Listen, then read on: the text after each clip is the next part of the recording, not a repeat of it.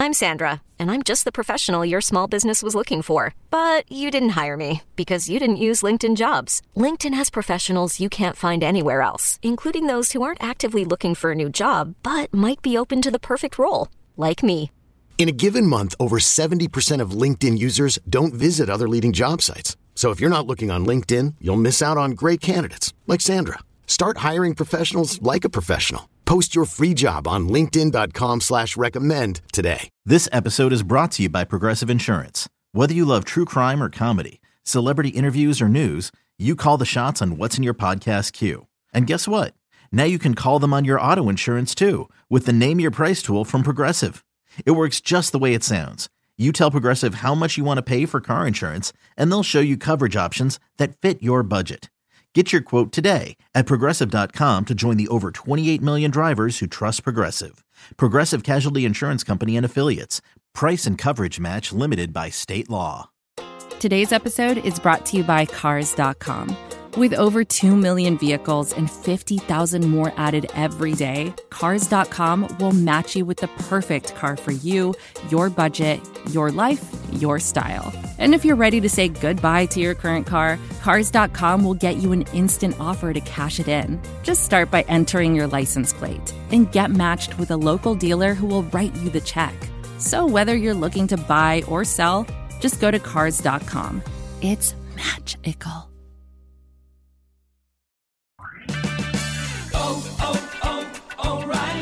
Right now at O'Reilly Auto Parts, pick up a bottle of Seafoam motor treatment on sale for $7.99. Plus, earn double O Rewards points. Help your engine run smoother and last longer with Seafoam motor treatment on sale now at O'Reilly Auto Parts. Better parts, better prices every day. Limits apply. See store for details. O'Reilly Auto Parts.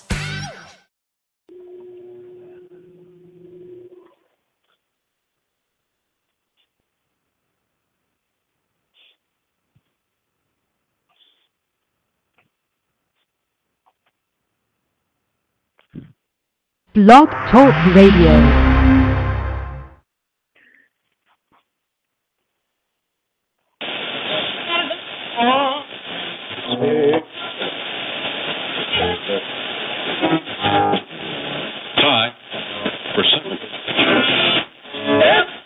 Hi, I'm Ryan Tannehill, quarterback for the Miami Dolphins, and I represent the Phinsider with the PH. Phinsider Radio. Hello, everyone. My name is Keith. I'll be your host for the next, we're going to do about an hour and 15 minutes tonight. I want to say hello to everyone in South Florida. That's where the majority of our listeners are. We got a couple in the Midwest, a couple overseas. The numbers in terms of listeners each week is increasing as of the past month, so I assume that all of you are starting to renew your interest in football for the year. I know I have. As of probably within the last 10 days, I'm really actually starting to feel some excitement for the upcoming season. So the doldrums are almost clear, and we got training camp coming up here, and then preseason, and before long, we're going to be head first into the 2015 NFL season. As always, I'm flanked by my good friend and co-host, Duke. What's going on? Not a whole lot, man. Well said. I agree. We're going to be joined in a minute by Lewis, and I've decided that as of right now, and he will heretofore be known as Angry Lewis.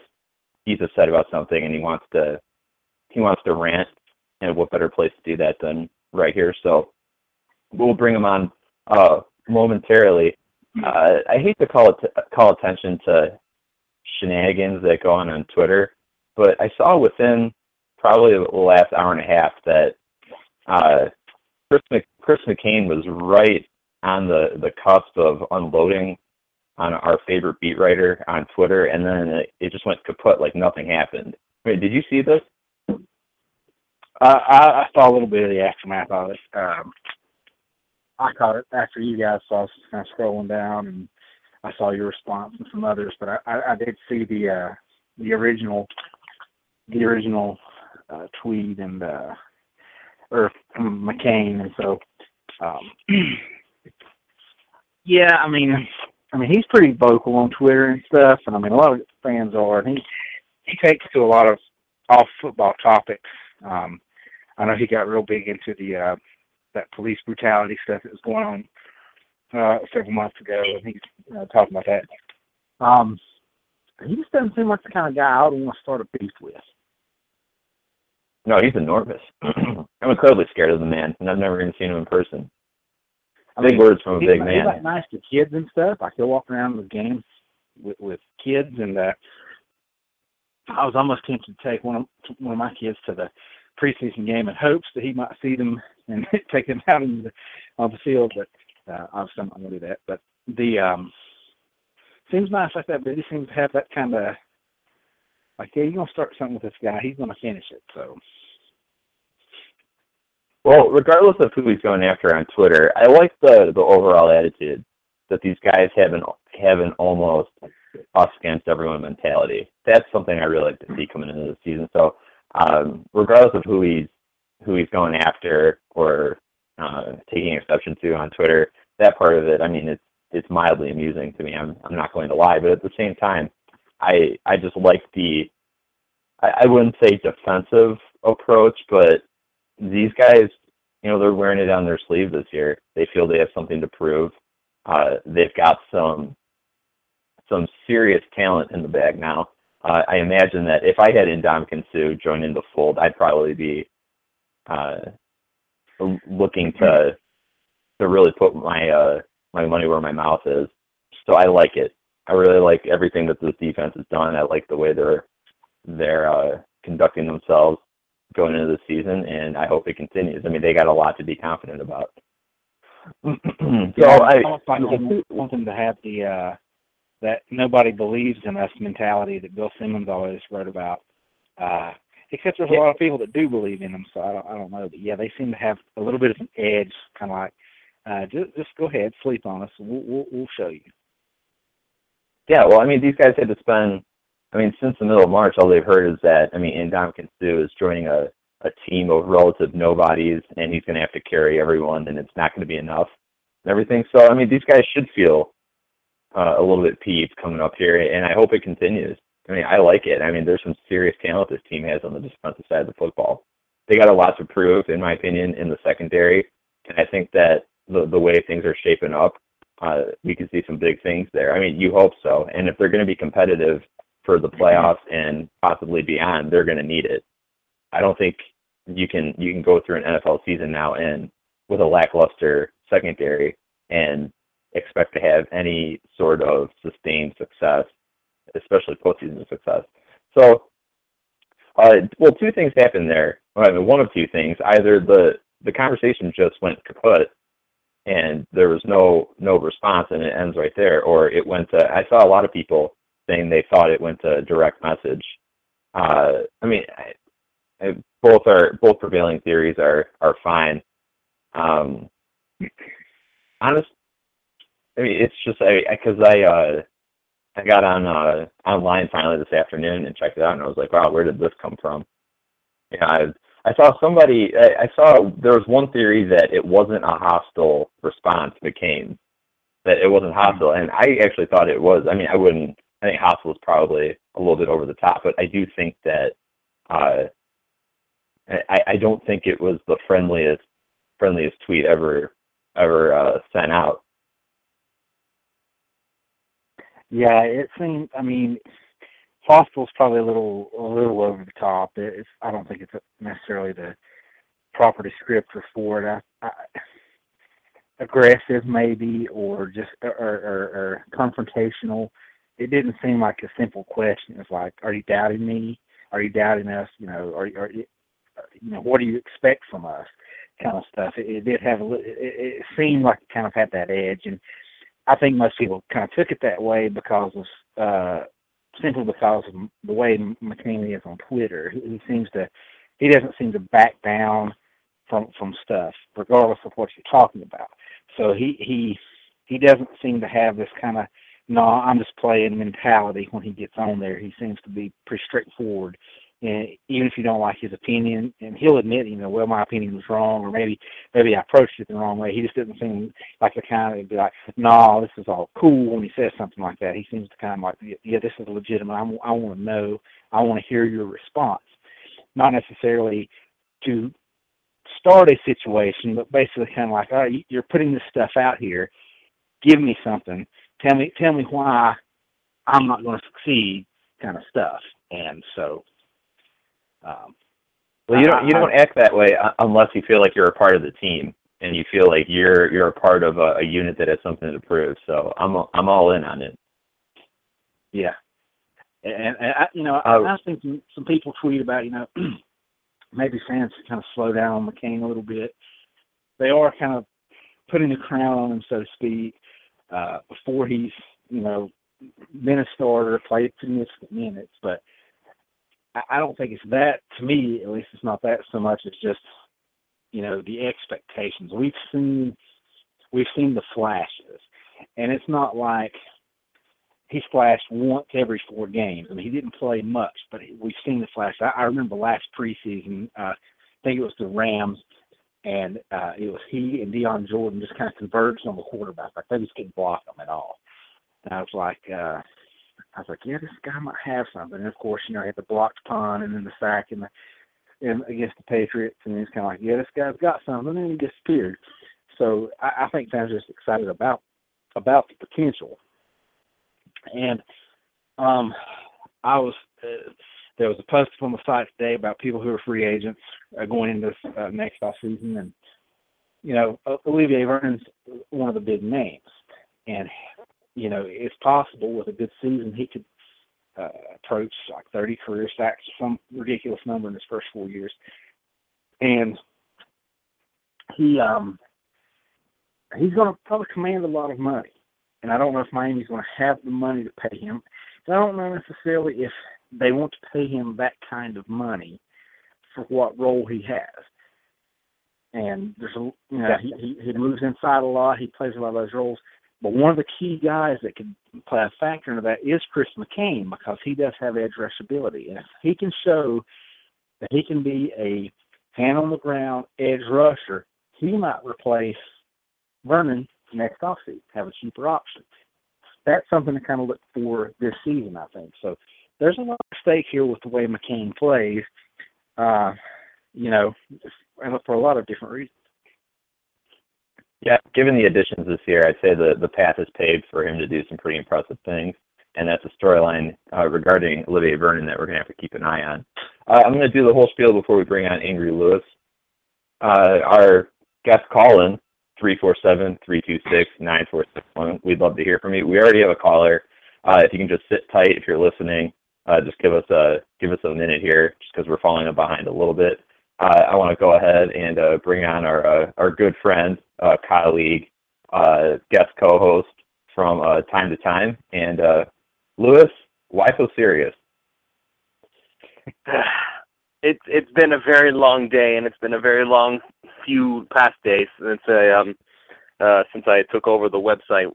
So let's just say I'm very stressed, and I have a very short trigger for. I have very low tolerance for stupidity, and I've been dealing with a lot of stupidity for the past couple of days from many different people on Twitter. So I need to let it all out.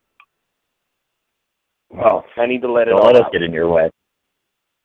Okay. All right. Well, you just. I'm sorry? I say, do you need to do it in one lump sum, or do you want to go ahead and pace yourself here? You sound like you might actually detonate.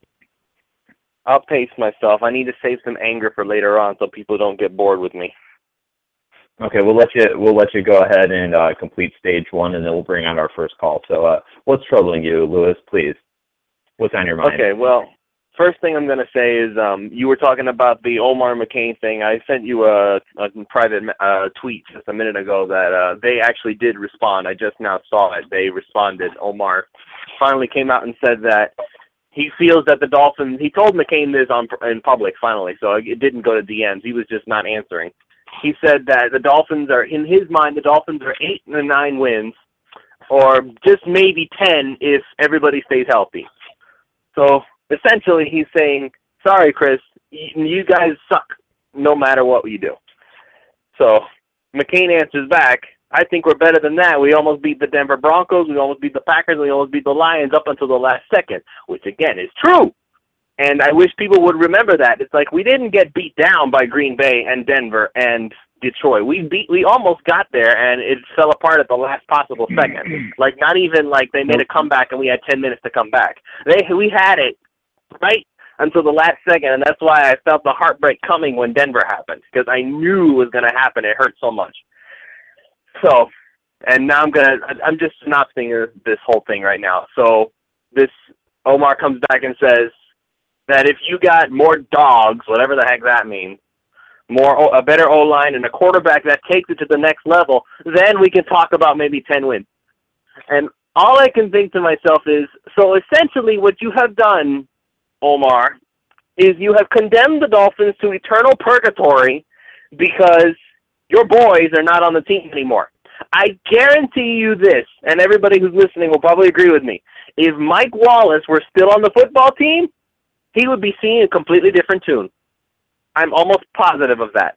He would be saying how the Dolphins are finally competitors. They have an offense that's dangerous, makes Tannehill better. Like, yeah, all that wonderful stuff that happens when he has his guy in the locker room.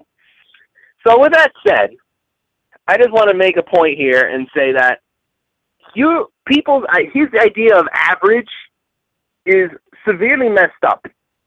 Because, like McCain made this point, we could have very easily been 11-5 last year, and we almost were, except for last second against Green Bay, where Philip Wheeler had no business being in coverage, but he was anyway.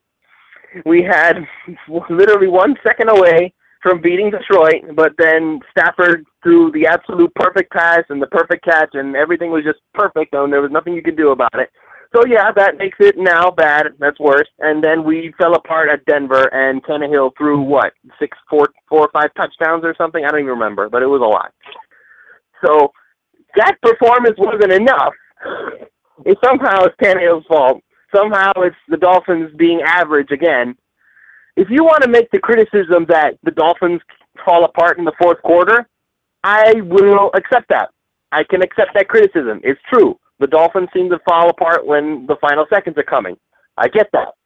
But to flat out say they're an average team because we're playing the results once again, it grates on my nerves like you wouldn't believe. It's like getting a nail file and scratching it against my skull. I can't take it. It's terrible. People are so stupid. Huh? Well, no, keep going, please. You're rolling. No, I lost my train of thought. Go ahead, respond. I need a minute to catch my break anyway. Just okay. Well, I'll wait for the next one. Wow, you need to start drinking heavily. Okay, I'm going to go ahead and I'll just offer a quick thought on that, and then we're going to go to our first caller, and we'll revisit this over the night. If you're some people, I mean, the term hater is used often in today's society, especially on Twitter, so on and so forth. As of right now, the Dolphins' most visible beat writer is a hater. He's not a Dolphins fan. He admits as much. So these people who are waiting for him to sing a different tune on the Dolphins and come around to Ryan Tannehill, it's never going to happen. He's never going to give you the satisfaction. And I mean, he's pretty much said as much. He doesn't care about the team the way you do. And it's my only issue with him. I couldn't give a sweet rat's ass about what that guy has to say about the Dolphins, except for the fact that I don't understand. I've never seen a beat writer anywhere. And if somebody has an example of this, please call in, send it to me, just bring it to my attention somehow. I have never seen a beat writer in this sport dog out a starting quarterback who has done nothing to draw that ire. I mean, I haven't seen it. I mean, you think that this guy you think that Ryan Tannehill is an undeserving curmudgeon and a bad person. And this is not the case. The guy clearly works his ass off. I mean, he's out there. He wanted to make it work with Mike Wallace. And I've talked about this before, that it should be the receivers wanting to make it work for the quarterback, not the other way around. It doesn't work the other way around. Joe Montana wasn't trying to, I got to hit Jerry Rice on this or he's going to be upset. No, the hell with that. Everyone's out there making money for number 16, just like everyone on the Dolphins now is out there ready to make money for number 17. Okay, so, and you've seen it as much. I saw an interview with Greg Jennings the other day. He said, we just got to do everything in our power to just make plays for our quarterback. What a novel concept. Where did they find these guys, these forward-thinking, these incredibly progressive athletes? The thing is, and this is why Brandon Marshall was shipped out, in my opinion. This is why this team has really skirted early in Ryan Tannehill's career and in his development, and most people would agree that he was a very raw product when he came out of Texas A&M. There was going to be a lot of development, a lot of heartache involved, but the juice was worth the squeeze. This is why the Dolphins have tried to keep Ryan Tannehill away from these quarterback killers. Okay? And now you're seeing the crew in there. Jarvis Landry wants to make things work for Ryan Tannehill. He will run himself into the ground to make it happen. Kenny Stills, I've seen the same thing. That guy is just absolute, just bare bones, let's get down to business. They brought in Devontae Parker. Devontae Parker is like, man, hey, just go ahead and just get me the ball. Just throw that ball up there and let me do work for you. These guys want to go to work for the guy who's putting the ball in their hand, because what is a receiver without a quarterback getting the ball in their hands? Nothing. They're a decoy. And Mike Wallace didn't understand that. And we'll just say the same. If that's something that is so important to Omar, he can go become a Vikings fan. I can assure you, living up in an area where there are a lot of Vikings fans, that media in Minneapolis would eat that guy alive. He wouldn't last 15 minutes up there. The fact that he's lasted as long as he has in South Florida is really, in my opinion, a mixture of indifference and apathy, because he just sits there and insults the team. And the scary thing is, a lot of people agree with it. I don't understand why, but that's just the case. So if you're waiting for him to give you that satisfaction, you're never going to get it. It just won't happen. You're absolutely wasting your time, and you should really just find something else to do. Now, if there were actual people coming out that knew something about the Dolphins, that were linked up with this team historically, coming out and saying that there are issues with this guy, I think you'd be able to put better stock in it, because a lot of people had those expectations, and we've seen that happen. I remember Kuchenberg in the 2006 season calling the Dolphins a disgrace, and Jason Taylor got pissed. I don't know if you guys remember that, but so I mean, this is a brotherhood and a legacy down in South Florida that isn't afraid to call it the way they see it. So when they pipe up and say it's not good enough, okay. But in the meantime, if it's Shun Sentinel coming out and saying something about it, wake me when it's over, because I don't really care. We'll revisit that. We just lost Duke. He'll call back in a moment. We're going to go to our first call, and I believe that we're going to Orlando. So, Orlando, you're on the air. Hey, is this me? Dolphin fan. How you doing? Doing all right. What's up, buddy? What's on your mind? Yeah, we keep missing each other. Every time I log in, I tend to miss the show by this much. But I agree with you wholeheartedly about the whole thing. Now, first off, and I don't even give him a name, I just call him the prostate predator, because to me, he just makes... Oh, my God. The braids and the way he makes a butt out of himself, that's exactly what he is to me. But for me, it's like the team wasn't built his way, so of course he's going to diss it every single time. Every single time, because you know what? He wanted Manziel. He wanted this person. He wanted that person. And everybody just basically made him look like a fool, because they don't build the team his way and give him credence to his thoughts. The only person, and the reason why I think his downfall is soon to come, is because, you know what? If 2 or 3 of our corners make it this year, I don't see Grimes in South Florida They have to get rid of some salary cap, and to be honest with you, there's just way too much youth there to sit there and look at crime. So the day that Miko breaks his heart, because I really don't see her eloping, because her husband still makes $9-10 million a year, so and all prostate predator does is like feed her ego. You went there. Oh man, that's brutal. That's all I see. So when he leaves Miami, it's literally gonna break the prostate predator. Like I said, I won't say his name, but that's fine.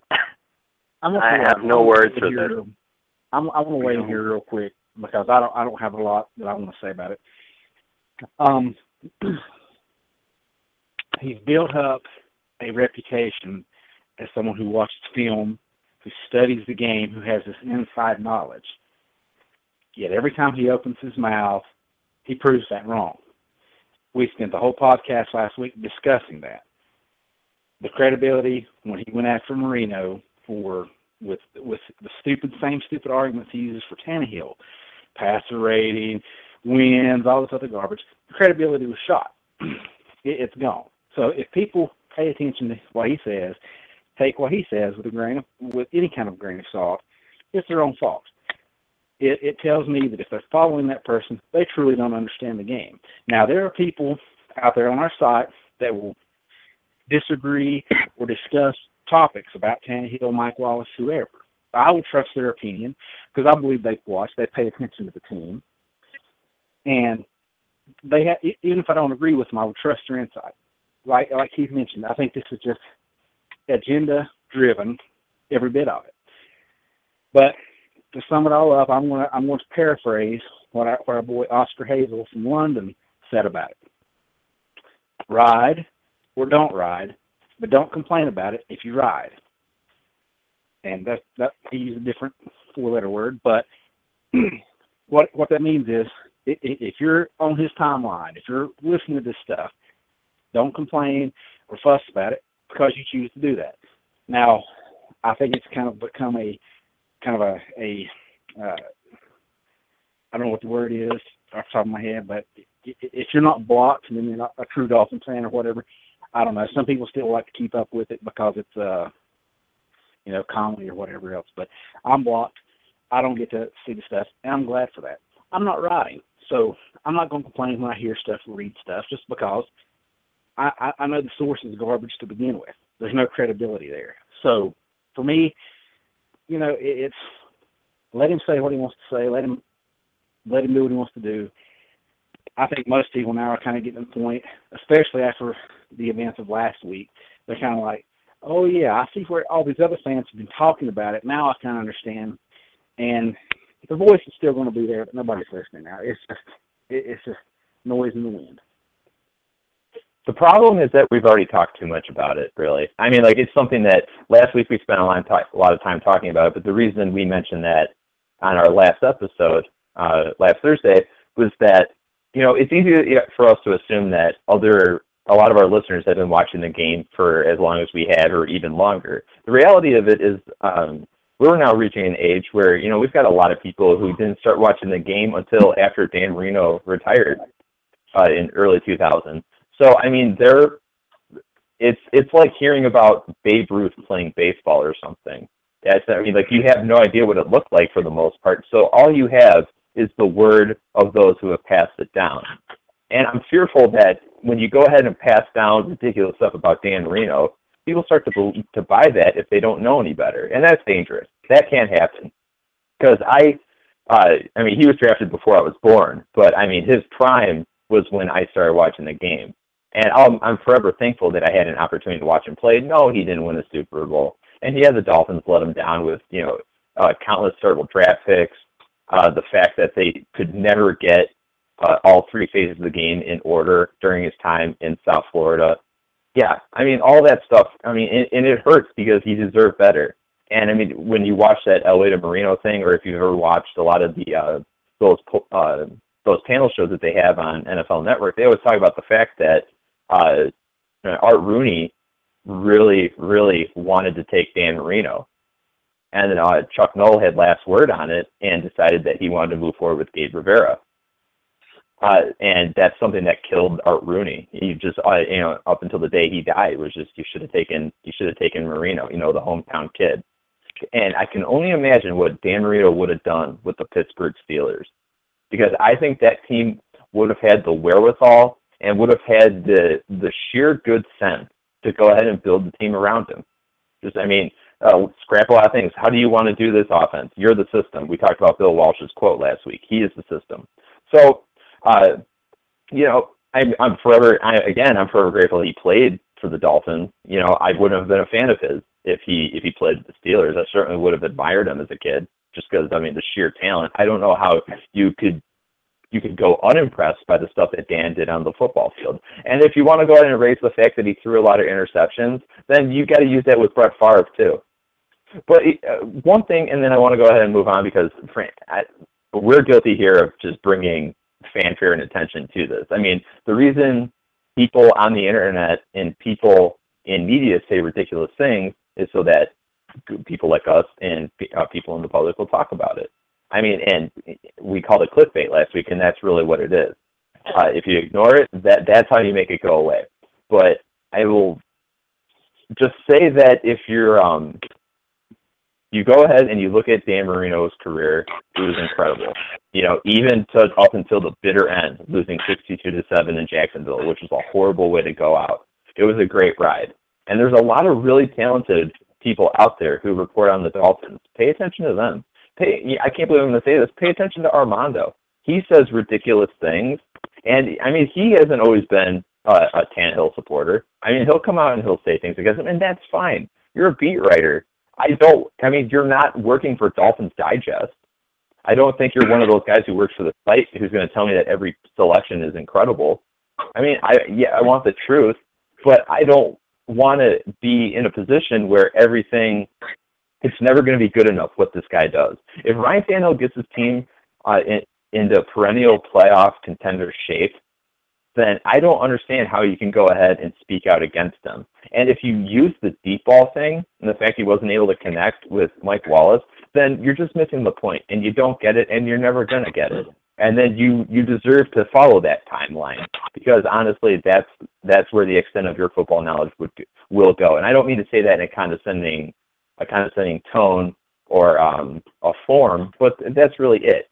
Open your ears, open your eyes, watch this team. This is Ryan Tannehill's team. That extension they gave him solidifies the fact that you have a franchise quarterback in South Florida. This is his team. You can either like it, or you can go find a new team, or you can simply bide your time until he's not on the team anymore. And then if it doesn't work out, you can be one of those who said, I told you so. And very few people will care, but you'll be able to sleep at night with that knowledge.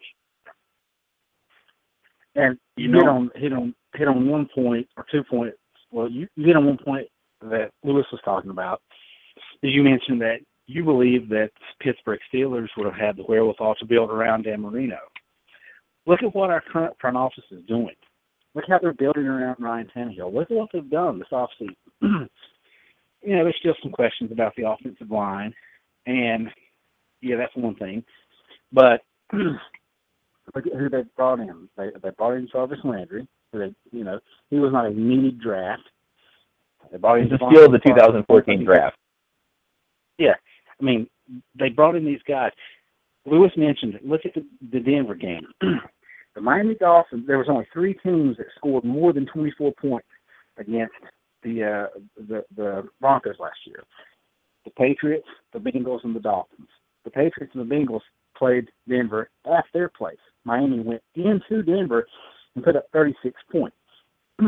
Andrew Luck, he went into Denver, put up 24 points. Threw for a bunch of yards, had 2 interceptions, 2 touchdowns.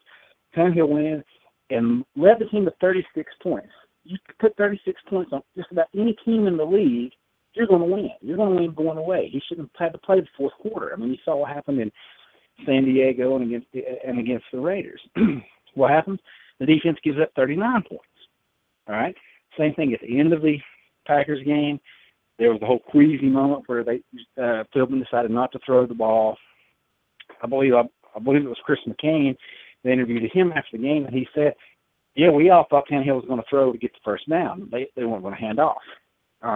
Same thing with the Detroit Tannehill. It drops touchdown. Tannehill, under lots of pressure, rolls out, hits Charles Clay out in the breadbasket. He should have caught it. The defender got his hand in there a little bit. Anyway, those are things that change the complexion of those games. So what do? They've gone out and got better pass catchers.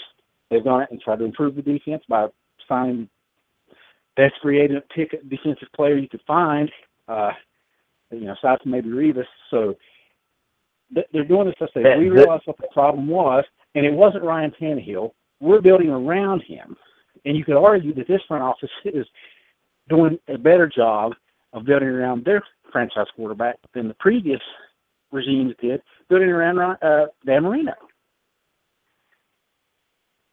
A couple of things real quick. First off, there's a interesting take on the Miami Dolphins blog where Greasy talking about Tannehill, and the first thing he says about when Don Shula joined the Dolphins and so on and so forth, they said the first thing they did was they traded for Paul Warfield. And he knew right then and there that this team was special. People want to berate Tannehill, people want to berate Dan Marino, but they don't realize two things. They bring something special to the Dolphins. People look at the connection with Mike Wallace, and they don't see that despite a lack of communication between the two, Mike Wallace still had 10 touchdowns last year. Is that an indicator of his skill, or is that an indicator of Tannehill's ability to make things work? No one really knows. Here's another thing. He turned a rookie second-round pick into pretty much what we have today, Jarvis Landry. Not only that, but before that, he is the first one to come in and turn Hartline into a 1,000-yard back-to-back receiver. Sure, he didn't score very much, but before Tannehill, and they didn't even get any practice time together before the season started. This all came together. Next thing you know, 2 years, back-to-back, 1,000 yards. If he didn't have to sit there and worry so much about Mike Wallace complaining about the ball, you never know. Hartline could have had a third 1,000-yard consecutive season. We had a chance, not last season, but the season before last, to go bigger than 8-8. When did we falter? We faltered when Hartline went down. Hartline still had 1,000 yards. Mike Wallace became the number one. He was practically the only starting wide receiver on the team. He still, that's when it became a problem. But here's the thing that people don't realize. Okay, Tannehill didn't have but a season and a half of college starts. The very first season where he started the half season, he took that team to 26th in the nation in college football and kept them there. End of story. That's when he won the starting quarterback job the following year. After that is when he pretty much became the 19th ranked player in the draft, so on and so forth. People want to berate this guy for whatever, and, I'm not even going to count the rankings because, okay, Andrew Luck, yeah, he's good, he's great, he's wonderful, but at the same time, if they felt like he didn't need any help, why did they raid the University of Miami alumni and get him a running back and get him, one of the best wide receivers to still play the game? If he didn't need the help and if he didn't need all this, why are they on that team? Sure, he's done some great things, but so has Tannehill. He's won against Manning Jr. not once but twice. He's practically in Mile High Stadium. You brought up a good point. It's hard to score 36 points in the Mile High Stadium, regardless of whether or not they have a defense, because of the elevation. He did all this stuff. One thing I want to add to this is, we talk about the wide receivers and how they would run through walls. Well, let me point something out. Jordan Cameron. They did the little highlight video on our blog.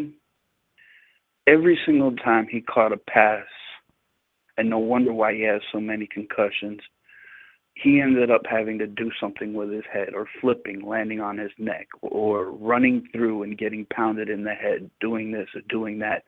That's another player right there that would run through a wall for Ryan Tannehill. Deion Sims, run through a wall for Ryan Tannehill. So, I mean, all this, Ryan Tannehill needs a supporting cast. Oh, he will never be anything. The prostrate predator talking about how with this quarterback and this team, we won't ever win. He doesn't know, man. He's taking last year's stats. He's taking the last coaching regime stats and placing them into history, into the present. Bottom line is they've done a lot more for this quarterback this year than any other team in the NFL can say that they did for their quarterback. And I think that we legitimately are a 10-win team as long as, people stay healthy. All I know is what I saw. I'll throw some stats up there real quick. I put this up on a post. It was talking about that ESPN poll about the quarterbacks and whatever. It was like, look at Joe Flacco. We'll get to that. Joe Flacco is look at his numbers, career numbers, what he averages per season. If you just put the numbers up on the board between him and Tannehill, you wouldn't be able to really tell the two apart.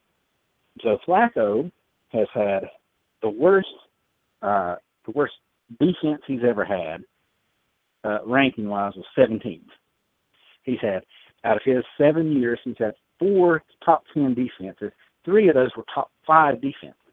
He's had 3 out of his 7 years. He's had 3 rushing attacks that were top 10. 2 of those were top 5 rushing attacks. The one year Joe Flacco had a terrible rushing attack. It was 30th in the league. He had the 12th ranked defense. He threw 19 touchdowns to 22 interceptions, had a terrible passer rating. His completion percentage was bad. It was the worst year of his career, and the team went 8-8. Tannehill's best team around him was last season. He had the 12th ranked rushing offense. He had the 12th best defense. He's never had a supporting cast that other quarterbacks have, and that's what I don't understand all these people talking about. Matt Ryan came into the league the same year as Joe Flacco. He already had Roddy White. They had Michael Turner. They brought in Tony Gonzalez. I mean, they surrounded him with great players. Tannehill's rookie year, they brought in Legacy Nani. I mean, what do you expect to happen? Do you expect him to, turn lead into gold and throw 40 touchdowns to people like Hartline and Legacy Nani? I mean, that doesn't happen. And people say, well, like Paul said, he needs a lot of support. Well, I mean, look at the golden boy, Andrew Luck. Look at what they've surrounded him with. At some point, people just need to stop talking and think about, what? Quarterbacks need help. I've said this numerous times. I did this all last season. Whenever the Dolphins weren't playing, if they had a late game or after the game, I was watching Red Zone Channel. I just watched the quarterbacks play. We've seen the highlight reels from Kenny Stills that I think James has posted up on the site. Watch Drew Brees throw a deep pass. He's on some good ones. Watch those ones that are underthrown, but Kenny Stills goes up and catches the ball, fights the cornerback for it. Oh, it's a completed pass. That's great and all. If Tannehill did that, oh, that was an underthrown ball. He should have thrown it in stride, blah, blah, blah. It's just garbage. And I don't know. I just don't understand how people can sit there and say, well, Tannehill needs to make everybody around him so much better, and then they've given him crap to work with, and he's done the best he could. And now when they put stuff around him, I know what's going to happen. He's not going to get the credit he deserves. It's ridiculous. Let me jump on that, Duke. Let me jump on that. No. I need to go ahead and make this point real quick. And the thing is we're always going to come back to everyone always brings up the deep ball. All I know is what I saw, and what I saw is this. whenever he was throwing the ball to Mike Wallace, he looked like he was on pins and needles. Every time I've watched him throw it deep to any other receiver that wasn't wearing the number 11 with Wallace on the back, it was grip it and rip it. It clearly was an issue for him. That issue is gone. So I really look forward to if that is a non-issue this year, and all of a sudden this team is making its deep plays, which I got news for all the people who are upset about the deep ball issue with Tannehill. If he ever leads this team to a Super Bowl victory, the Lombardi Trophy doesn't come with an asterisk on it if you didn't throw the deep ball well. It doesn't matter in the grand scheme of things if your one receiver is an issue, but the fact is when he's throwing it deep to other people, it hasn't appeared to be an issue, and the numbers support that. So at some point, people are going to have to let that go. And Angry Lewis, you can go ahead. I really need to make that point that the only thing I see people really tee off on Ryan Tannehill at this point, because people can't bitch about the red zone efficiency anymore, because red zone efficiency was actually quite a strength for him last year. So at what point do we complain about the fact that he's not completing these 60-yard passes to people 10 plus times a game, and it's a huge issue? I don't get that. I don't understand the criticism. If that's all you can hang on at this point, I think things are going to be okay. So anyway, Angry Lewis, please proceed. Well, I wasn't angry for a moment. I was just going to bring up how I was glad that Duke had brought up Andrew Luck, because he brought up how the Colts have brought up all these weapons around him. They brought him they brought him a running back. They brought him one of the best wide receivers to still play the game. Thank you, Dolphins fan for life, for bringing that up.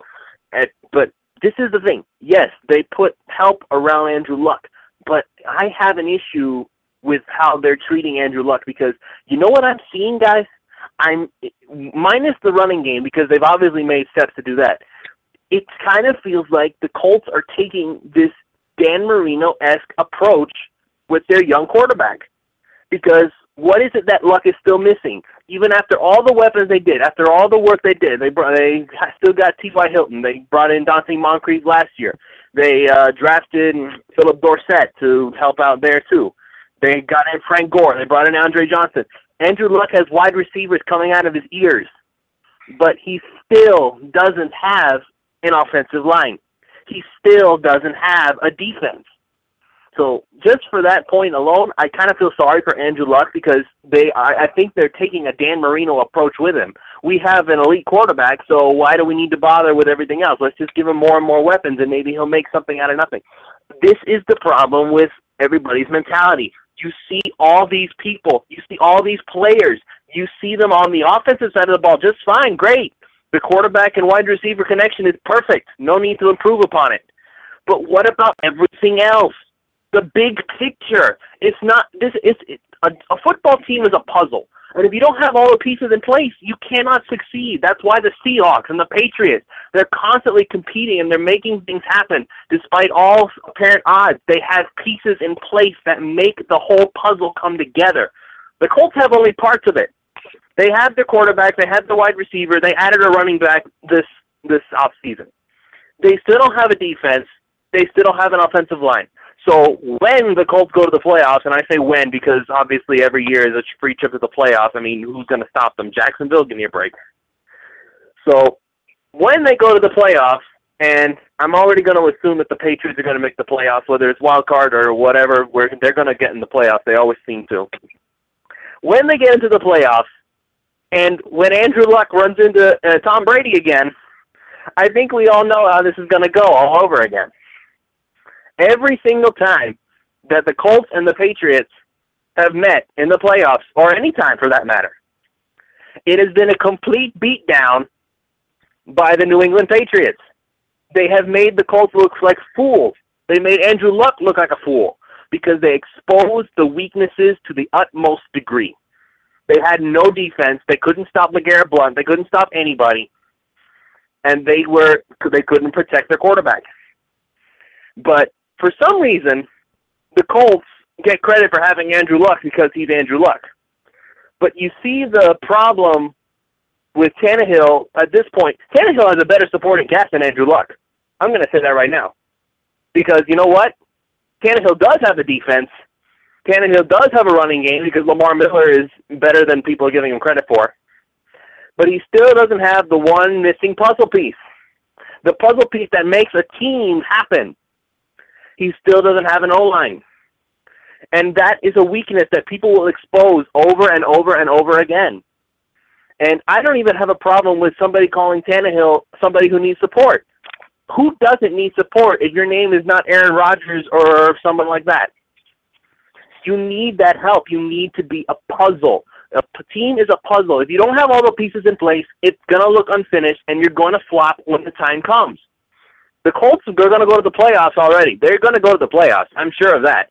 But they're not going to win no Super Bowl without all the pieces in place. They don't have it. If Dan Marino can't win a Super Bowl with half a puzzle, with only certain parts of the puzzle, what makes anybody think Andrew Luck is going to be able to? He has even less going for him.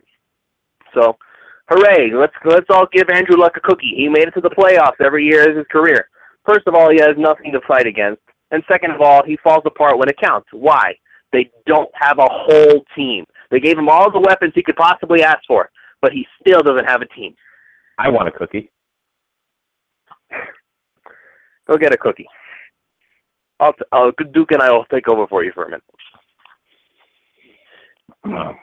Thank you for the offer.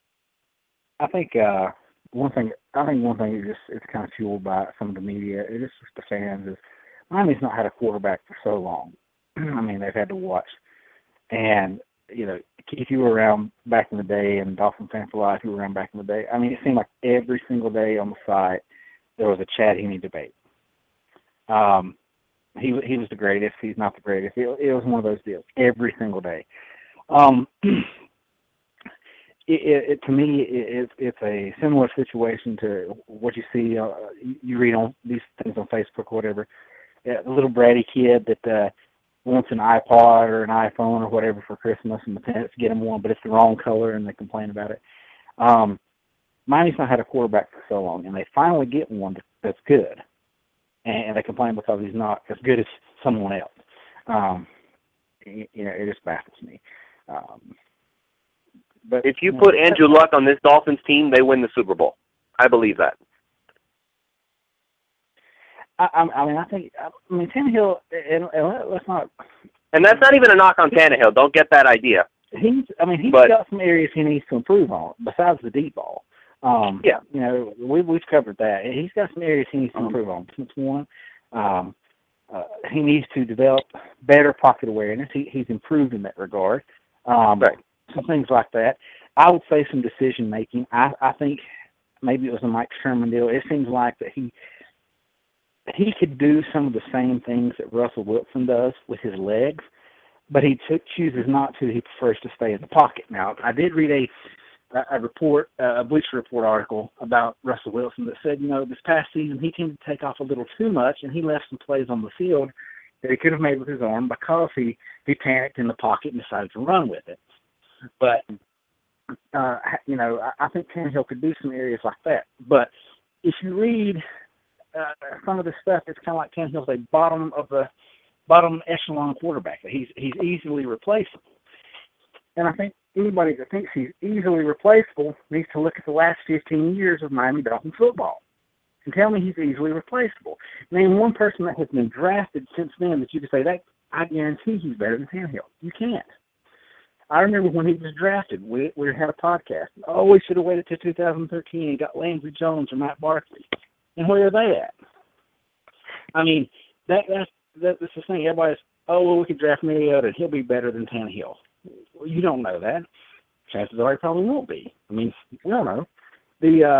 It's just, you know, appreciate what you have. You know, he's got a few years to prove if he's going to get better or not. If he doesn't, well, you know, we tried. But you got to start giving him the puzzle pieces. Well, I mean, they're going to work on that. To counter, they already have. I mean, if you really think about it, we've still got Mike Pouncey. They re-signed him.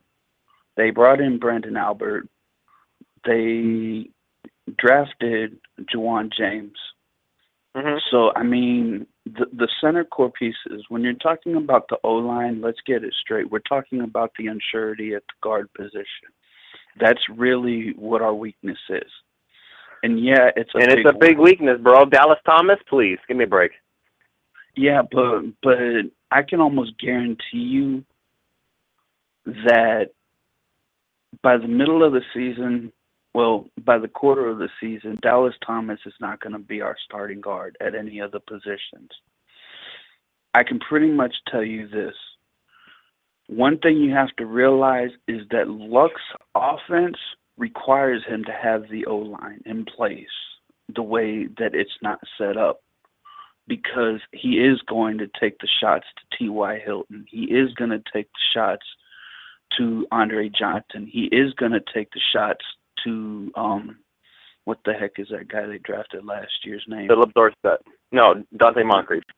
Dante Moncrief. And he is going to have to take the shots to Philip Dorsett. You know, that's a lot of speed on that team. So he's going to need to take a little bit longer to do that. Our offense revolves around the short to intermediate passes. This is why I've never, ever taken heed to the long pass debate, because the West Coast offense that we run, it's not a primary, you don't use it to open up the run. You don't do this, you don't do that. You basically use those short intermediate passes and you get the yards after carry. So those three places in place are going to cover a lot of the guards' weaknesses until we find two. And we really don't know what we have in Evan Turner because he got hurt. We really don't know what we have in Jamil Douglas. Billy Turner and Jamil Douglas. We don't know what we have in those guys yet. We just know they aren't Evan Mathis, so we don't think we have the guard position settled. Bottom line is this, all right? And the biggest secret weapon that we have is John Benton. All right, and not only that, but every single player on the O-line that we do have fits the mold of exactly what we're trying to run in that zone blocking scheme. They're mobile, they're quick, and they're agile. Jamil Douglas, okay, he's got a few knocks on him, but tell me placing him between Brandon Albert and a motivated Pouncey who's trying to change his reputation nowadays is not going to change anything. Because you know what? They're not going to let him sit back on his heels. Because you know why? They're tired of watching their quarterback getting sacked 50 times a season. All right? There's a lot of controversy about the O-line and the media and everything else. And what happens when there's a lot of controversy? The team tends to unite, and that's when they play their best football. They can unite or they can split, man. They split last year. They split last year because the players quit. People that they brought in since last year even aren't the quitting type. You see Jarvis Landry. You see Juwan James. You see this. I just want to do what I can do for this team. Agreed. You said it so yourself. The wide receivers, all of them are saying we need to make our quarterback look good. You don't think that that's not happening in the offensive line room now? We don't have Incognito trying to hold team meetings in the strip club anymore. We have guys that are sitting there. I mean, look at the linebackers. We brought in Kelvin Shepard. All right, I'm higher on this guy than most. Okay, he's average at best, but you know what he is? He's a person that knows how to lead.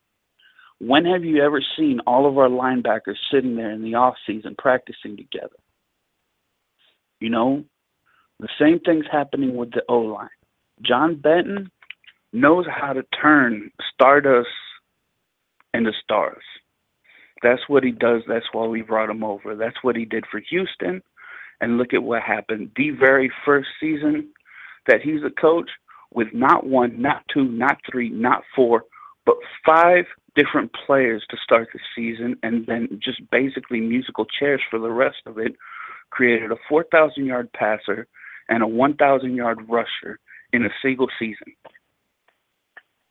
So all this talk about how we don't have an O-line, okay, well, it's not settled yet, but we may have at least one guard on the team. I mean, we brought in 5 or 6 different guards over the last 2 seasons that are young, impressionable, and pretty much want to prove that what the draft picks said about them isn't true. So to say we don't have an O-line, we do have more in place than, say, Indy.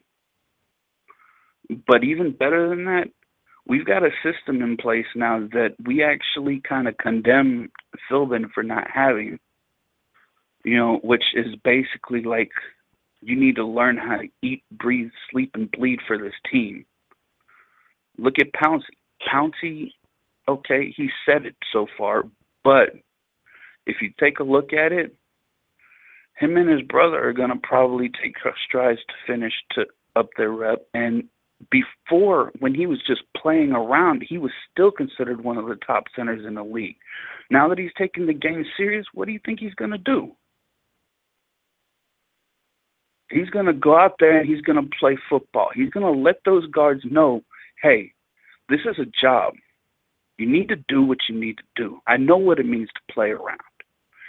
He's going to earn that contract they just gave him because they gave it to him. So to say we don't have an O-line, I don't think that's necessarily true. And just because the guards aren't Evan Mathis or whoever right now doesn't mean that they aren't in place right now. It may take them a little while to get off the ground, but hey, it took a few games for Landry to become the guy that he is. We could at least give them that before we sit there and say that they belong in the dumpster with the rest of our O-lines of the past. That's all I really... You brought a really good point up about Landry, and we mentioned this at the beginning of the offseason. And they brought in Greg Jennings because he's a consummate pro. He knows how to teach some of these younger receivers some things, but after the 2013 Bullygate stuff, it seemed like that they wanted to bring in leaders and need leaders. And now what they've done is they've developed homegrown leaders. We mentioned guys that would run through a wall for Tannehill. Well, Brandon Albert's one of those guys. And while he was a free agent, you've got guys like Pouncey, who the Dolphins drafted. You've got Juwan James, who the Dolphins drafted. These guys are leaders. I'm big on Billy Turner. I think he's going to be fine. I'm not worried about him at all. I think he can be a leader. You've got guys like Rashad Jones, Jelani Jenkins. These are guys that can be leaders. You've got Cameron Wake, who's been with the team a long time. He's a leader. You've got Tannehill. You've got Jarvis Landry, who I said then was going to be that the receiver room will now belong to him, and it still does. Even though Jennings is the veteran, he's the pro. Jarvis Landry is the heart and soul of that room, and the young receivers are going to do what he wants them to do. He's going to drive them to greatness.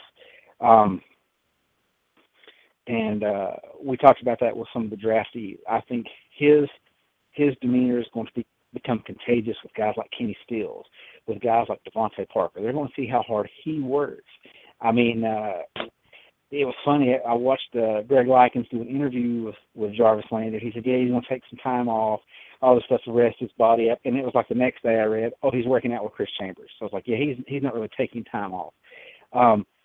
They've got some homegrown leaders now on this team. They don't have to necessarily go out and draft leaders or, sign free agent guys like that. So I think they've kind of turned that thing around, and now they've got a leader in their quarterback that people believe in. And so I think that's a good point you made, is that they've got some of these young guys that are driven, that want to do great, and it kind of goes against some of that free agent mentality that we've had, where we've had guys that sign big money contracts, and they play okay, but they're not really driven to make themselves better. I don't care how good you think Mike Wallace is, or even Brian Hartline. Did you see them as guys who drove themselves to become better, like a Jarvis Landry does? So I think they've got the right pieces in place for that.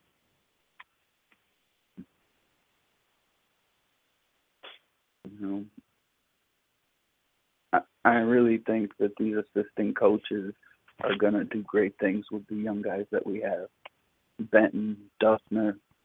That's why I never really worried about the linebacker spot. Mark Duffman, look at what he did in Jacksonville, look at what he did in Green Bay. You know, he put some good squads together. He didn't do good in his head coaching stint when he was coaching in college, but at the same time, like Jacksonville, one of their strengths while he was coaching for them was their linebackers. One of the strengths for Green Bay has always been their linebackers. I mean, of course, they have who they have, but, you know, we have who we have. And some of these guys can be molded into the type. That's why I'm not worried about the McCains or I'm not worried about the Kelvin Shepard. Because in all honesty, I think that Kelvin Shepard was an underrated puzzle as well. I mean,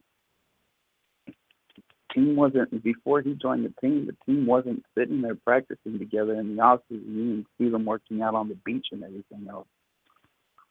You know, these are qualities that people seem to overlook because, oh, Mike Wallace is in here to catch the deep ball. Oh, my God, we're not going to run for 1,000 yards. Mike Wallace had nothing to do with our running game. He didn't block for the running back.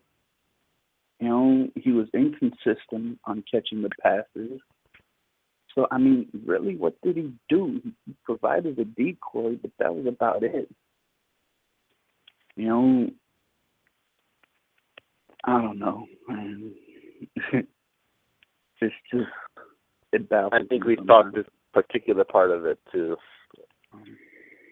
So let me know when you guys want me to go off about the other thing I'm angry about, because I'm still angry. I can't believe that you didn't just start. I think, and now's as good a time as ever to, you bottled it up this long. I hope you didn't damage your intestines as a result. So yeah, man, just put it out there. Consider this like a almost therapy session. Let's hear it. So, okay, what was it that Dolphin Fan for Life was bringing up? Oh, yeah, the quarterback rankings. So he didn't want to talk about it, but I'm going to talk about it anyway, simply because I had somewhat of an experience with these rankings the other day. Okay, so here's the story. So I've been listening to the Phinsider with NF the other day, and Greg Likens goes off and he gives us the rankings. This is where Tannehill was, according to Ron Jaworski of ESPN, that he was ranked number 17 overall in the NFL. So he's saying that, okay, that's not so bad, fine, whatever. You see the other guys that are underneath him. You see Cam Newton underneath him. That's actually kind of a shocking thing to me, because I personally, if you wanted to flip a coin and do Cam Newton or Ryan Tannehill, I would honestly take either of them, because Cam is a lot better than people are giving him credit for. But I tweeted out to the Phinsiders, and they read the thing on air. I said that it's fine until you realize that for some reason, once again, Cincinnati Bengals quarterback Andy Dalton is ranked above him. And all I can think to myself is, how does Dalton keep coming up and getting ranked higher than Tannehill? And once again, we have to come back to the whole idea of the only crime that Ryan Tannehill has committed as the Dolphins quarterback so far, other than the deep ball problem, it's been that he hasn't gotten to the playoffs. And that's the only thing that Dalton has done somehow with his team around him that the Dolphins have not. Never mind the fact that Dalton's gotten bumped out of the playoffs every year that he's been there in the first round. Has he even gotten past the first round yet? I don't think he has. So, once again, hooray, go give Dalton a cookie. He got to the playoffs 4 times. Yeah, with a top wide receiver at the helm, great running backs, one of the top offensive lines in football, and, of course, the defense who knows what they're doing. So, congratulations, Andy Dalton. Your Bengals have made it to the playoffs. What are you going to do next? I'm going to get bumped out in the first round. What are you going to do? So, and then, that's not even the story. That's not even the part of the story. So, I mention this to them, and they read it, and then I get this random dude out of nowhere, who I've never met before, start telling me about how Dalton is, how Ryan Tannehill should be where he's at because he's average. And, okay, so I'm going to give it an attempt. Let me try to educate this man. Look, man, Dalton's had this bet. He has this, he has this, he has this. And Tannehill does not. And the thing that drives me crazy more than anything else, here it came out. This is what happened. He said no excuses. Your record is what you are. You're average. And it's like, he's doing it. The one thing I hate more than anything else, he's doing it. Quarterbacks win losses. It's not a thing. It shouldn't be a thing. But it's so easy to say it because it makes everybody money. It's not a thing. And I tried a couple more times. Like, are you serious, man? Look at what he has. Look at what Tannehill does not have. And he's telling me how Dalton led the Bengals to 4 straight playoff games. And then this other dude decides to chime in and say that pretty much the same thing, reaffirming this. Yeah, man, Dalton led the Bengals to 4 different things. And, yeah, the Bengals believe in Dalton, and he's led them to victories before. It's like, oh, my God. It's like I had to bow out because I would have lost my mind if I had tried to stay in there. Because, well, I got to say, you didn't oversell how upset you were. I haven't heard an eruption like that since the last 15 minutes of The Exorcist. So that was good. I'm surprised you even bothered to educate people anymore. And, I mean, that's just your typical Twitter tough guy. I mean, they're a dime a dozen. I can go find a couple right now. Or it lets a guy, all the people who are talking about how, I found a lot of those people coming out with the whole J.J. Watt, Aaron Rodgers debate with the MVP last year, and just talking about how because Houston didn't make the playoffs, J.J. Watt should have been exempt from voting, and because he wasn't a quarterback. Well, let's just call it most valuable quarterback then. And if the playoffs are a criteria, stipulation, make sure you add that in there, because otherwise then you're looking at it the wrong way. Well, Houston didn't make the playoffs. They were in it the last day. I think because Baltimore won, it knocked Houston out. The guy, how many quarterbacks did Houston have this year? 4, I think. None of them very good. And somehow Ryan Fitzpatrick was a top 10 quarterback with QB rating. I can't even fathom it.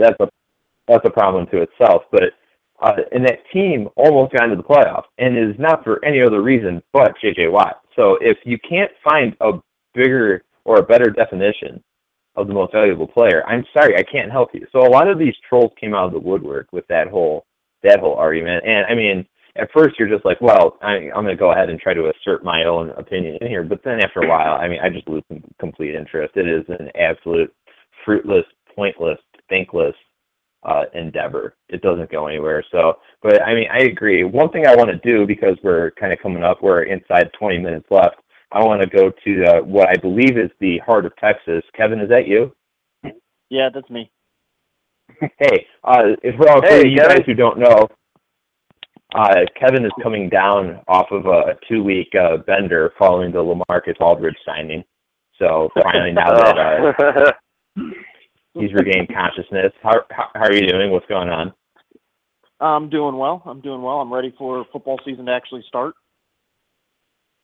See, I don't even want it to start. I just want to keep talking about it and talking about beat writers and just talking about how Ryan Tannehill sucks. I don't even need the It does make for some really good shows with the anger, I think. Oh, it does. If Dan Marino were good enough, we wouldn't be sitting here talking about the 1972 perfect season or something. I don't know. See, someone's going to hear that and think you're being serious. That's the issue. Like, I don't even want to make jokes about it because people aren't going to recognize the sarcasm. Because I'm an excellent straight man when it comes to making jokes. I think so, at least. I think it's one of my few talents in life. Like, I can usually put something out there and completely confuse people, and then it backfires on you when you say it in a format like this, and people think like, well, wait a second, he can't. Why is he saying this about my favorite player? No, relax. Dan Marino is my childhood idol. Not much has changed. So, yeah, I mean, who needs the season when we can just talk about this forever? And I'll tell you, Harvard is correct. And if y'all read the article I posted today, if Harvard's correct, we don't need this season. I'll take an AFC championship and lose in the Super Bowl. I'm okay with that because that means we're on the right track. Well, not to take a page from Bill Simmons, but I mean, I stole this joke from him, and I got to give him credit. But suppose in some fantasy land, well, suppose we go to the Super Bowl this year. So say we win it, does Ryan Tannehill have a custom jersey with 2 middle fingers sewn onto the back? No, but I think that he immediately gets put into the Ring of Honor because he did something Danny didn't do. Because Danny wasn't good enough. Yeah. See, we're right back to that. Yeah, you see, you bring this on yourself, though. If Ryan Tannehill wins the Super Bowl, he needs to go to any restaurant he wants to in Miami and order everything on the menu and just eat it and enjoy it, because he will never have to pay for it ever again. And put the bill on Omar Kelly. I mean, it'll be on the house. But one point I wanted to make with all this is that even if that did happen, you'd have people out there saying he's not good enough. They just want to see the Super Bowl winning quarterback. So, I mean, this is why it's just pointless. It'll never end. I'm going to use an example for when I was listening to the Lewis Smash there for a minute, and talking about, arguing with someone about quarterback wins. It's like, my mom was a school teacher, and she had some students one time, and they weren't paying attention. They weren't trying to learn. They were just being, disruptive in class, whatever. She's trying to talk to them like, don't you want to learn? Don't you want to make something out of yourself? And their response was pretty much like, well, somebody has to work at McDonald's. That was kind of the way their attitude on life was. So when you start listening to some of these people say this stuff, if Tannehill wins the Super Bowl and he's not good enough, or these people say, oh, it's all about QB wins, just realize that they're the people that just want to work at McDonald's. They don't want to enhance themselves in life. They don't want to learn football knowledge. They just want to stay at the minimum wage table. So whenever I see an internet troll on Twitter, whenever I see a troll, go ahead, finish it. I was going to say, that's just, they get the nod and smile principle. You smile at them, nod your head, and just, let it go, man. If Ryan Tannehill wins a Super Bowl, from now on, Dan Marino has to put together every IKEA purchase that Ryan Tannehill ever makes.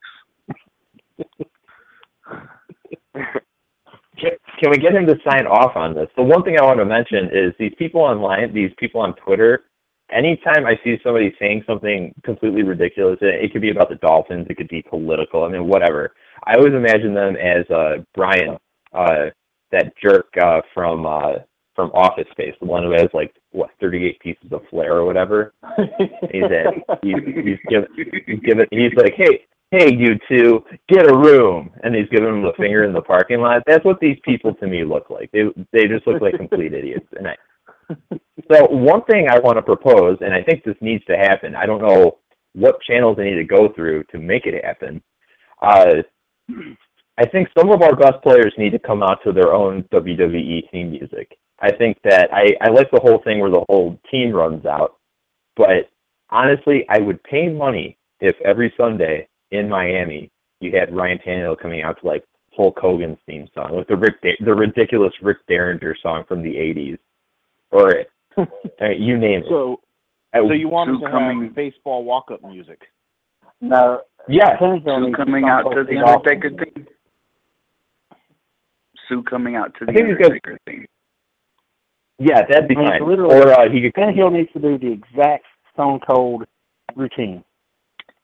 Just put a turnbuckle out in the middle of the field, throw him a couple of Coors Light, and just let him go. That's what he needs to do. Cameron Wake would come out to the Ric Flair thing. Yeah. Someone would come out to the Ultimate Warriors. I mean, I don't know what it's going to take to go ahead and license these things. I would envision, the only thing is that it can't be nice sounding. And I absolutely love baseball. It's one of my favorite sports. One of the things I never really understand is when you got some of these guys who come up to bat, and their music's like some sort of happy Caribbean music. No, don't use that. Don't come out there and sound like I'm on a Carnival cruise line. I don't want to hear that. I want you to step up to the plate and pretty much let everyone know that you're going to kill someone. That's all I want to know. So I don't want any sort of pleasant, no major melodies. I don't want to hear any of that crap. I would just want doom with these guys. So you don't want to see, you don't want to hear Ndamukong Suh come out to Wrecking Ball? No, I don't. Have you guys ever heard of I do have one question I need everybody's opinion on. And sure. It was the whole Andre Johnson wanted to come to Miami, but Miami didn't call. Do you think we passed up an opportunity, or do you think we just were better with Jennings?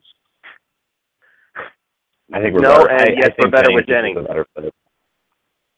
I think we should have gone with Jennings in 2013. I mean, and I don't mean to bring that up in a I told you so manner, but I was definitely in his camp for the reason that I understand that players can go ahead and escape any of the trappings or limits placed by certain offenses, but Greg Jennings in our offense is just glove in hand. It should have happened in the first place when he was a free agent 2 years ago. I know he wanted a lot of money. Well, hang on, Keith. Now we have Laser's offense. Would he have fit more in Mike Sherman's offense? No, I don't think so, because it's still a get-it-out-fast offense. So really, you're looking for these guys. If he can run crisp routes and he's got the hands and he can do work in traffic, I think that he's a gamer. And he's multi-dimensional. He can go deep if you want him to. He's not like a guy who's built like a Heartland where it's like, okay, you're just going to work underneath, or I need you to work the sidelines, or maybe if you're fortunate, we'll go ahead and give you a post route or something. I mean, he can do pretty much anything you need within reason. So I think that I would even go so far as to say is he fits Laser's offense just as well, if not better, because it opens him up more. I felt with Sherman's offense, it just felt like everything was just in a box all the time. I'm going to refer back to Oscar again because I saw a tweet that he put out about Johnson, and I agree with it. If Johnson really wanted to come to Miami, he would have called the team and offered them a hometown discount. It's that simple. Don't sit here and say, well, they never called me. If you wanted to play for them, you would have made a call. I mean, look at the contracts. Look what they paid for Johnson. Look what they paid for Jennings. Would Johnson have come to Miami for what they're paying Jennings? Probably not. So, unless he was willing to take that big hometown discount, just keep quiet and going back to business in Indianapolis. I think the Dolphins the Dolphins also realized that this is a one-year deal. This is get a veteran in there to solidify everything, and by next year, Jarvis Landry is the leader of the group, and you have Greg Jennings on that one-year deal. I know it's 2 years, but on that one-year deal, really. Andre Johnson's going to be looking for something more than just a one-year hold-em-over deal. So, yeah, I don't think he's paying for that. Would it be awesome to have Johnson down there running around in the end zone? Absolutely, but I don't think that it's a move that the Dolphins are going to sit back and regret. And I know that I think it was PFT or somebody in their article about the situation wrote that if the Dolphins or if Johnson becomes an all-pro again and looks like one of the top receivers in the league, that the Dolphins will regret having never called him. And, okay, does that mean that, let's say, 20 teams didn't call him? Do they all regret not calling him? Because I'm sure if they had all paid him what he wanted, he'd go there too. I mean, it's a weird sentence, and it's a weird statement. Would any player that grew up in Miami want to play for Miami? Probably, if the money's right, if the situation's right. So I understand what Johnson was saying, but I think that a lot more was made of it. That, he was dying to play for the Dolphins, and they just stiff-armed him and never even tried to call him. He would have walked in there for $1. And I don't think that was the situation at all. I mean, this is going to sound ridiculous. I kind of like the fact that they passed on him because it means that they're committed to getting a specific type of receiver in there. And I fully believe, I'm not really into comparing players too often, but I mean, I'm just going to break that rule right now. I really do see Jarvis Landry as Greg Jennings 2.0.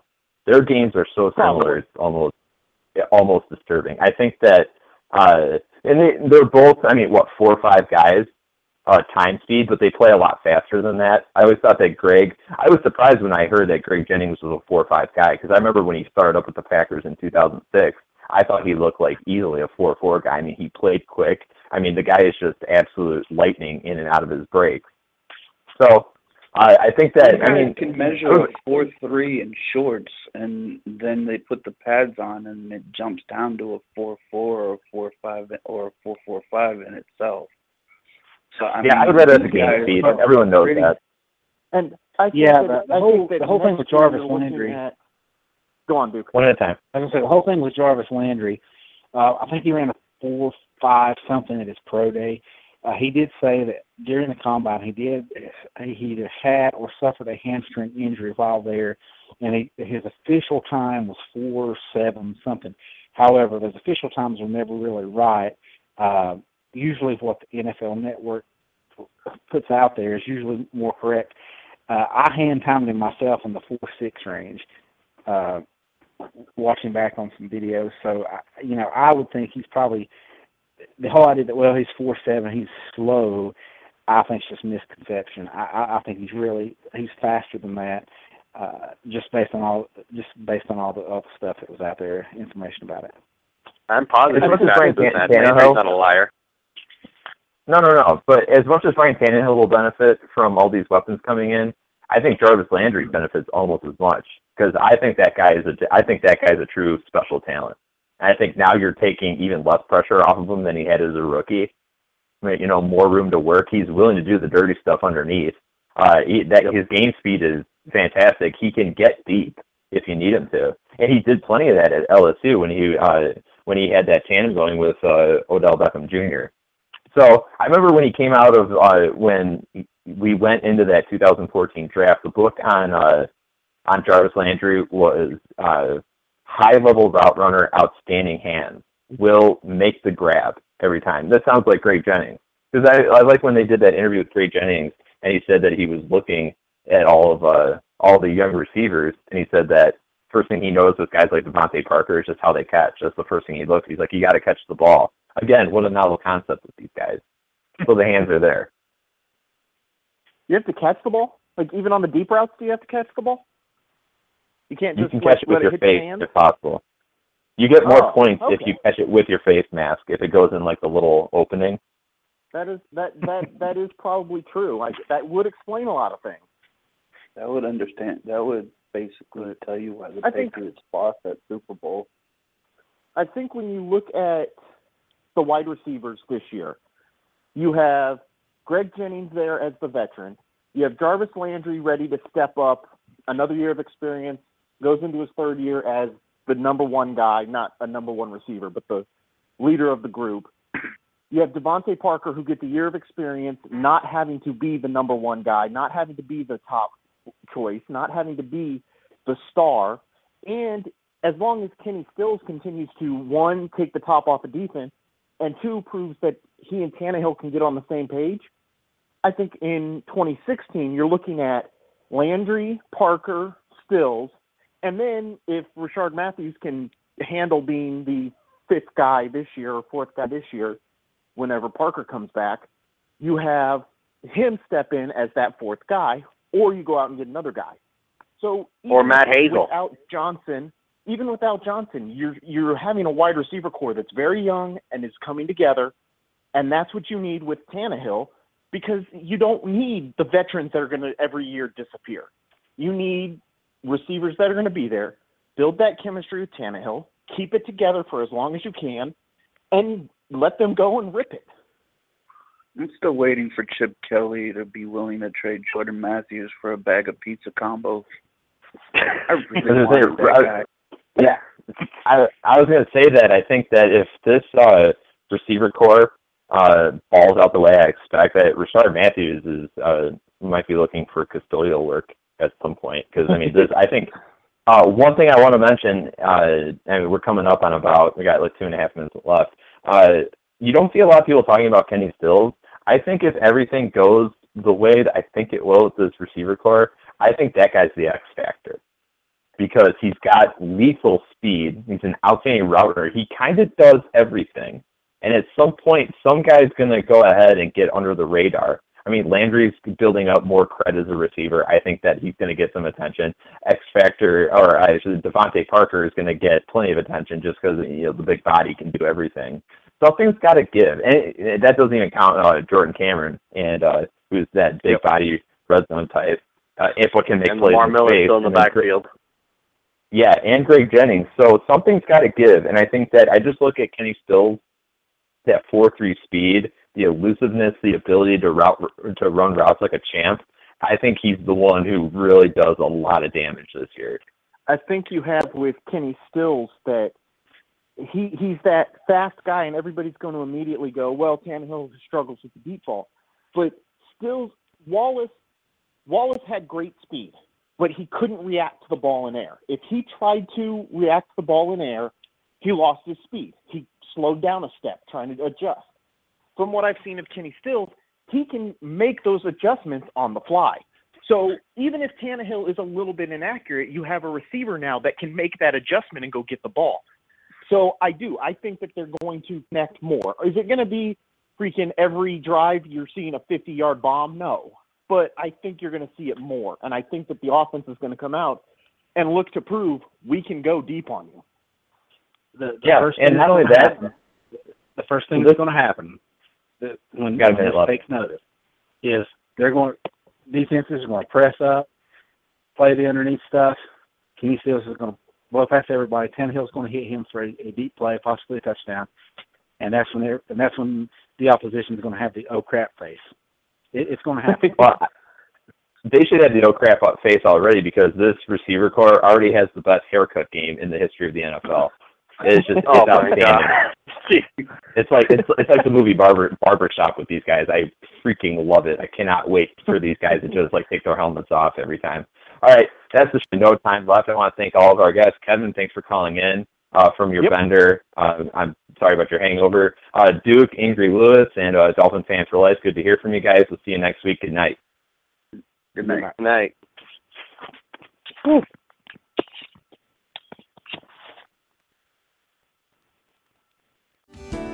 Hello, I'm Spencer Hall from SB Nation, and I want to tell you about my new show, It Seemed Smart. It Seemed Smart is a show about people doing things that, for some reason or another, seem smart at the time. Those things might include doing a little cocaine and driving a bike up a mountain. Or, I don't know, maybe racing 100 miles per hour across the country in the middle of the night with no one's permission. Or even stealing a bat from an umpire's room in a Major League Baseball park. Check it out, and if you like it, tell a friend. I'm Spencer Hall. Don't do anything smart.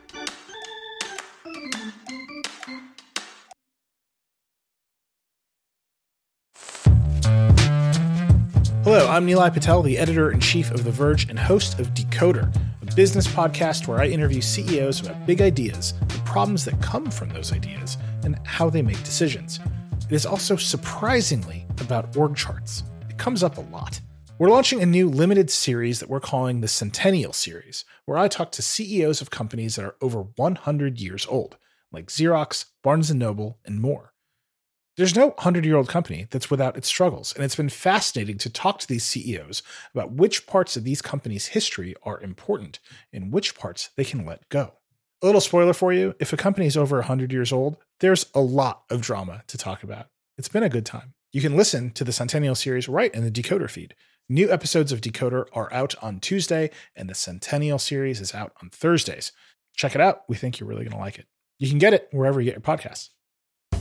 Most of the time, we talk about tech in terms of a handful of gigantic companies, like Google, Meta, and Apple. But some of the most interesting stuff we find online is the product of a single person. When you're working on your own, I think there's this beauty of being able to come up with an idea and then implement it then in that moment. You don't have to have permission from someone else. There's no red tape.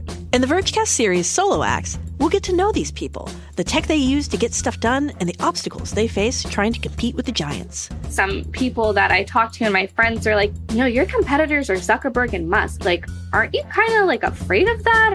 Every Monday, our friend Ashley Esqueda will be curating and hosting these interviews and sharing with us what she's learned. I can't believe the McRib locator was originally a tornado locator. Right. Pretty wild. Listen to our Solo Acts miniseries now in the Vergecast feed, anywhere you find podcasts.